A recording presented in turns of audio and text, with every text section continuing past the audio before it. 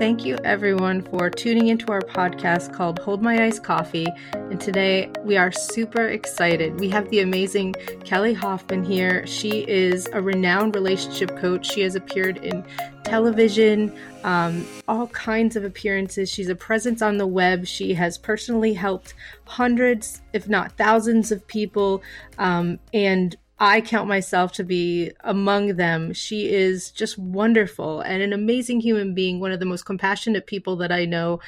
She has an incredible background. She is a New Englander, holding her iced coffee along with us in the frozen snow. But I just can't say enough about her. And we'd love to, Kelly, just have you, can you share a little bit about your background and kind of where you're from in New England and how you became a relationship coach? I'm from Newburyport, Massachusetts. I grew up and I never thought I would live outside of New England. I love New England and it's been 20 years since I've lived there and I miss it every day. But I've ended up on the West Coast after grad school and getting married and having kids and my husband and I started a business here. And I went to got my master's degree in marriage and family therapy and graduated when I had one toddler and one on the way, and just gone into relationship coaching because when I was working as a therapist, I would be seeing clients and they would be having relationship issues. And I had gone through a kind of a discovery process to find my husband because I was dating horribly and I had a mentor who taught me some things to do. And then as I became a therapist, I realized, oh my gosh, these people with marital problems, if they had done what I had been shown how to do and I know how to do when they were dating, they wouldn't be here. And then once I had my single clients, like they maybe come in for anxiety or depression or something, when that was resolved, they still wanted to work with me because they wanted to find a partner. So I just started coaching. That was like the next thing that people wanted. And so I just started teaching people how to do what I had done. And then it just grew into relationship coaching because it seemed like that's, people referred their friends for that. So I got to do it. It was fun. I love it. It feels like one of the most life-changing things you can help someone do is to find a really great partner, because when you don't have a great fit partner, it really makes life heavy and dreary. And when you have a phenomenal fit partner for you, there's no perfect person, but there can be, phenomenal fits for you. It really increases your quality of life. Wow, that's amazing. I've seen this at work, and the way that you work one-on-one with people, even in the midst of the group coaching, you care so much about each person individually. You see their value and everything that they bring to the table. It's just so wonderful to have you on my team, and I know I'm not the only one. So you have an incredible gift. Thank you, Elena. And I just have to say what a rock star you are. You're making me tear up. But Elena, she is one of the most beautiful, coachable people. And it's always such a privilege and an honor to get the responsibility of helping someone in such a tender personal area, and to have the privilege of helping Elena has just been a highlight. So thank you, Elena. So much, Kelly. One of the things that I tell people when I talk about you, and I'm really bragging about you, if I can be honest, is I talk about how you introduce the concept of a mindset shift and how powerful that is and why that's so important. And you talk about that and teach that to us really by example, which is really one of the most powerful ways you can teach to anyone. How did you, Kelly, get there in your personal journey about valuing a mindset shift? How did you get there, and how did you start saying, I want to show other people how to do this? Because I don't believe it's something that's intuitive. No, it's not intuitive. And it's a great question. I think it started when I was in high school. I knew I was attractive. I knew I was smart, and people didn't treat me the same way they treated other attractive, smart girls. And I noticed that difference. I didn't know what to do with it then, but that's, I think, when I became aware of it, and over my life, I've just seen that there are some women and men, some people that feel a certain way about themselves, and it creates an interpretation from the rest of the world. And then when I was introduced to the idea of mindset about 5 years ago, I was like, oh my gosh, that's it. And what I realized is those people, they had a control, they had a lot of things going for them. Like if you ever know someone that's really reliable, responsible, really calm, they have certain abilities to govern their emotions. That's kind of one common factor. The other common factor is mindset. They have what I call pain radar instead of a pain thermometer. And if someone treats them poorly, that's a radar moment for them and they don't ignore it. Maybe they'll say, "Hey, could you not do that?" They'll respond in a very moderated way, but they expect that the world will treat them well and then they respond accordingly. And what I've noticed for everyone, whenever you're having any problem, whether it's a dating problem or a relationship problem, there's a mindset problem underneath. You're thinking and believing something about yourself or the other person that is not enabling you to be your best self. And sometimes we don't even realize that we have the mindset that, like I grew up with the mindset, you should be as pleasant as possible to men so that they will like you. Like that was drilled into my head by subtle and not so subtle cues. When you have that mindset, you don't tell a man, "Hey, please don't treat me that way or do this." You think, "Oh, the reason this isn't working is I need to do more." And when I started working with clients, I realized, oh my gosh, there's all these things that they just think are normal that are in their belief set that they don't realize are a choice belief, not the way that the world is. And so I became familiar with mindset because it's a big thing in certain self-help circles. And then once I realized what this was, I'm like, I've got to get women that aren't being treated well, that aren't being treasured, and they're not getting partners that step in and contribute in a way that they are, that we've got to get their mindset different, because it's kind of like the frog in the pot. If you don't know that you're not supposed to be in a hot pot, you don't jump out. And when you think it's normal to have someone that doesn't contribute, that gets angry, that stonewalls, that gets defensive, when all those things feel normal, you can't take any steps to change it or to get yourself out. And so that's really the foundation. I really want to work with women. The first step is identifying that they need a mindset shift and then recognize it, because they're like, nobody thinks that they have these things. They just start going, "Oh my gosh, I never realized this is so subtle. This is from my childhood. This is something that I didn't realize." So I hope that Yeah, it answers your absolutely question. does. Wow. Thank you so much. In your work, how have you seen the power of the mindset shift working with your clients? That's such a great question. Again, it's so phenomenal. I can hear it in my client's voice when they make the mindset shift.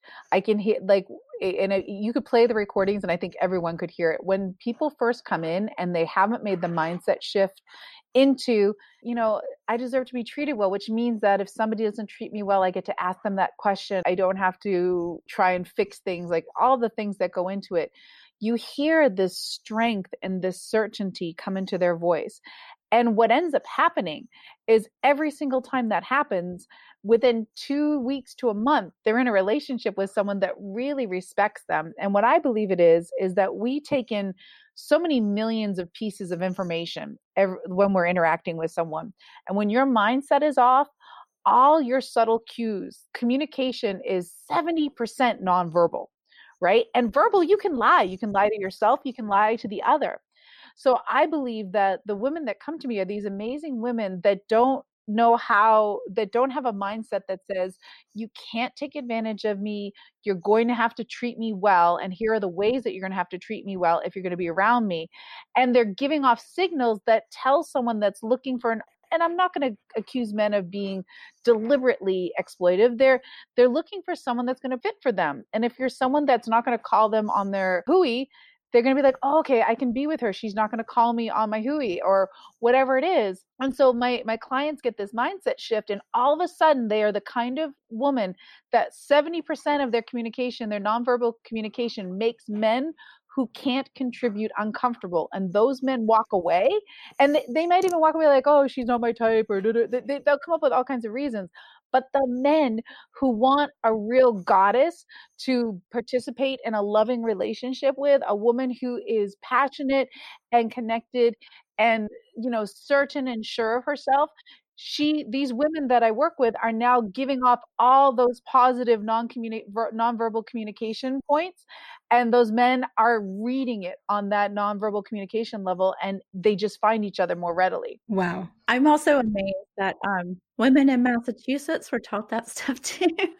I thought only Southern women were like, hey, we're supposed to be pleasant all the time. No, I remember, in fact, I've often thought the high school that I grew up in, and this starts very, very young in middle school. When we started dating, you were allowed to go out with, quote, air quotes, someone, like socially. It was acceptable to go out with someone, even do kissing and touching and sexual things, as long as you went out with them for 2 months or more. It was not okay to go on a date, have fun, don't do anything, and then go out with another boy the next night or the next weekend. You would have been labeled a pejorative label about your sexuality. Kind of the dating culture starts very young, whereas what I teach, and it comes through with my clients, a lot of my clients are like, oh, I feel bad dating more than one guy at once. I'm like, that's like saying I feel bad test driving more than one car at a time. Right. How do you know? You're just looking at it. You've got to have a test drive, and we're taught to feel guilty, like somehow we're being unfaithful to someone we don't even know. So there's a lot of deep roots in our society, because dating is a very young cultural phenomenon. It just didn't happen until like 100 years ago, and then it's evolved over the 100, 200 years that it's been in existence. It's changed dramatically. That's so true. And you talk about how now women have even more freedom than they have before. So you think it's a really unique, I've heard you say it's a unique time to step in and help women, because never before do we have so many choices. But at times we use those choices to kind of relive those tapes in our head, rather than stepping out and trying to find that phenomenal fit partner. And you believe in us, and you believe in each client so much that it models believing in ourselves, and then believing that this is possible. But, thank God for you, because when you're believing in us, maybe sometimes that's the first time or the first time in a long time that someone has believed in us. Exactly. Because you can't do what you don't know how to do. If no one's believed in you, or believed in you in the way that gives you permission to say, please don't touch me like that, or, oh, this guy didn't call me, I'm not going to get back to him. He's free to call me and make up for it. Like, if nobody's ever taught you what a confident woman looks like, you've only been standing on the outside of the confident woman club trying to peek in. You don't know what's the dress code, what's the secret handshake. And I'm trying to pull back the veil and teach you the dress code and the secret handshake for being in the confident dating. Ooh, I love that. Until it becomes who you are. Because first we put on the costume, and then we mingle, and then all of a sudden, weeks, months, years later, oh, yeah, I've always been, oh, there was a time I wasn't a member of the Confident Women's Club. Oh, that feels like so long ago, right? And that's the goal, is for every woman. And this is actually for men too. I just happen to work with women, but people are taught to settle for being treated in a way that doesn't honor who they are. And there's so many ways to pick up clues that we're just not taught. One of my life ambitions is to have this become standard school curriculum, because it's not just dating, it's also being able to vet and ascertain who's a good friend. Like, people will tell me all the time, they're using what I teach for vetting their boyfriends, for vetting their girlfriends, who they should keep in their life from there. And a lot of women come to my course and go, oh my gosh, I'm going to have to not have relationships with these girlfriends because they're not serving me, or to have a conversation, or whatever it is. Right. Even setting boundaries in workplace relationships. This has implications for our broad life. But if we don't think we have that permission, I think that's why it's so powerful on a number of levels to get to that mindset shift, which is what you show us how to do through example. Exactly. And it all starts when your mindset is, what am I doing wrong? You respond to men you're dating, work situations, girlfriends very differently than when you think, I'm great. Not great like I'm the greatest, but like I'm perfect just the way I am. I've got a lot to learn. What's going on? How, just that calm, centered, everything's okay. Are you treating me okay, or do I need to make this situation changed? It's just a very different way of living, and it all starts with the mindset.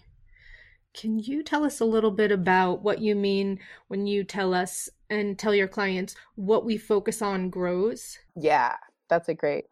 I love that. It's from Tony Robbins, so I just like put that out there. What you focus on, you get more of.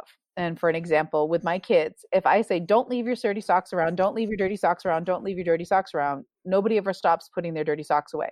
When I say, hey, dirty socks go here, dirty socks go here, dirty socks go here, the dirty socks end up going there. Does that make sense? And so when we, and this is true in relationships and it's true in dating, a lot of what women, when they first come to me, are like, there are no good men out there. They're focusing on that. And my response is always like, I'm not going to argue with them because that's the reality. Like, you're right. There are a lot of not good men out there. Let's not focus on those. We're looking for a needle in a haystack. So let's make sure that let's not, like, we can gripe about the fact that there's the haystack, and then we'll spend all our time griping about the haystack and we'll never spend any time looking for the needle. So let's not focus on the hay, because I know what hay looks like and I don't want the hay. What does the needle look like? Right? Just focus. And I don't care how many pieces of hay I have to pick up. Now I can get a magnet to help me in my search. I can get tools, which is what I teach, to make it go faster. But if we focus on the hay, we're only going to see more hay. And if we're looking at our haystack, we look up like, oh my gosh, there's a whole field. Or if we say, hey, there's no great men out there, our brain, and then the science behind this is our brain is a very willing slave, but not an intelligent one. Our brain, there's a lot of science that shows that our brain does not comprehend when we say no pink elephants. What's the first thing you think of? A pink elephant. It's similar for if you say, I am never going to date, I have a lot of clients, in fact, who have said, I say no Christians because I'm an atheist, or no atheist because I'm a Christian. That sometimes will come up. And in whatever way it is, the one that's an atheist is getting Christians. The one that's a Christian is getting atheists. I'm like, take it out. Tell them what you want. Don't say no, one or the other, because that's what you get. And so then they say, okay, I'm looking for someone who, and they describe, for a Christian, who has a mindset about God, or whatever it is that is what they're, the characteristics of what they're looking for. Now, all of a sudden we're getting something different. What you focus on grows. If you focus on no something of this, you're going to get more of the something of this. But when you focus on what you want and just have that laser focus, hey, I want a man that treats me this way and this way and this way. And then what happens is when you have that laser focus and a man's not treating you that way, it becomes really clear. But if you're thinking, I don't want a man who treats me this way, now you're like, oh, is he treating me that way? Is he not? Now I've got evidence for it. Well, then he didn't treat me that way. And we don't care, because that's not the goal. But then we're spinning around trying to evaluate if this person, is treating you the way you didn't want to be treated. Why don't we just stay focused on, this is the character trait. I want an honest man. Instead of saying, I don't want a man that lies. We spend all our time trying to figure out if he's lying. We focus on, I want an honest man. It becomes really clear. You can see, I'm surprised. I've been surprised as I've gotten older and done this, how much I can see in an instant when someone is the kind of person that's willing to lie to themselves, which is an indication that they're willing to lie to others. And there are very subtle conversational cues that tell you that. And I only know it because I focus on honesty. I'm looking for someone honest. And when you have a gold standard, when something brushes up against it and tarnishes it, it becomes really clear. When you're focusing on looking for liars, it's really hard if you're looking in a pile of lies to discern anything. That makes so much sense. Yeah, I love that analogy too. We had a question, but I can see that I don't even think it's the right question anymore. The question originally was going to be, is there a mistake you see people, especially women, making either when they're seeking relationships or whether they're in a relationship? But maybe another way to ask is there a way that we can set ourselves up for greater success in that kind of relationship? So really any way you wanted to answer, if there's a mistake that you see or a way that you think we could, set ourselves up for greater success, focus on the celebration rather than the negative. Yeah, Elena knows. The biggest thing that I see, because I offer, when women join with me and do my program, we're kind of in it to win it. And then Elena knows, like, people come back after a year of being in a relationship and say, hey, this is going on, and they get their relationship coaching. And so what I try to train myself and everyone in our hero dating class, our Shiro dating class, to do is you focus on the outcome that you want. It's been really good to be part of the Oprah generation because we weren't in the stifled 50s and 60s. My grandmother was an alcoholic and she was too ashamed to admit it. So she never got help, and she suffered immensely emotionally, and so did her family, and physically and verbally and everything else, because she had to deal with that. So I love that we have been part of the Oprah therapy generation, and it's time to realize, we've done that experiment and talking about our problems. There is a moment when you realize you've been molested, when you realize something bad has happened, you need to be heard and witnessed. So there is being heard and witnessed and talking about your problems has a place. And there comes a point when the time is to say, okay, I got hit by a car and my leg is never going to work the same again.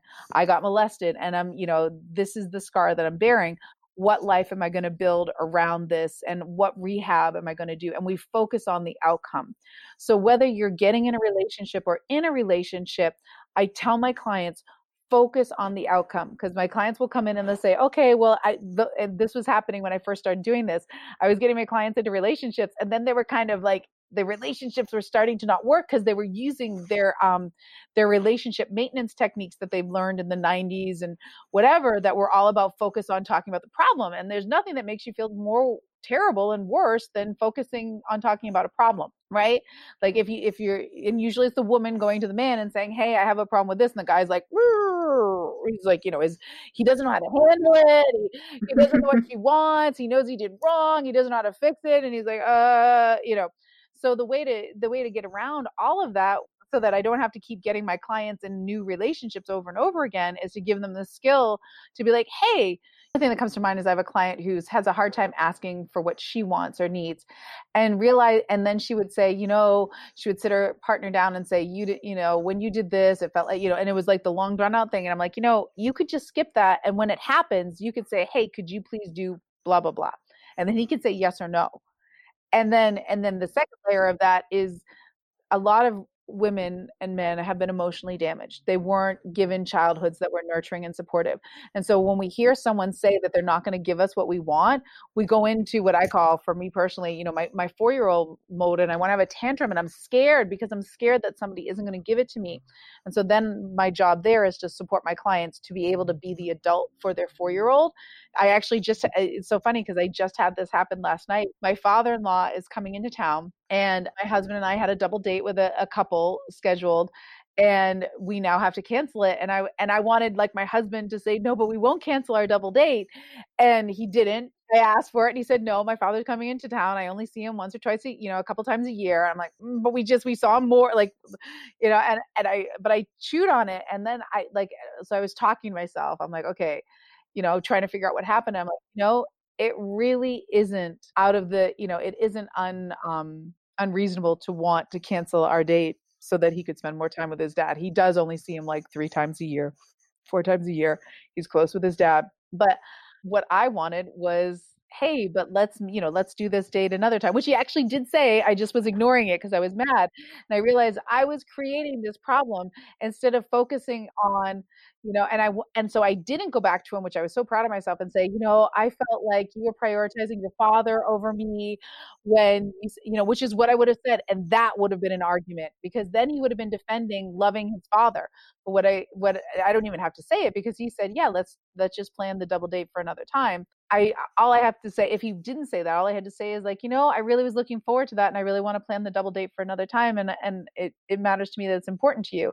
And he would have, I know my husband would have said, yeah, of course. I'm sorry I didn't say that. So much different. Do you see that difference? So the biggest thing that I could tell anyone, focus on the outcome that you want and not about fixing the problem. Because often if you just focus on where you want to go, there's no problem anymore. So we don't have to fix anything. And then you get in the habit of doing that, and the other person gets trained, and then we don't have problems. It's really cool. The last thing that we just wanted to give our listeners a takeaway of, what would you say is the biggest takeaway for all of our listeners?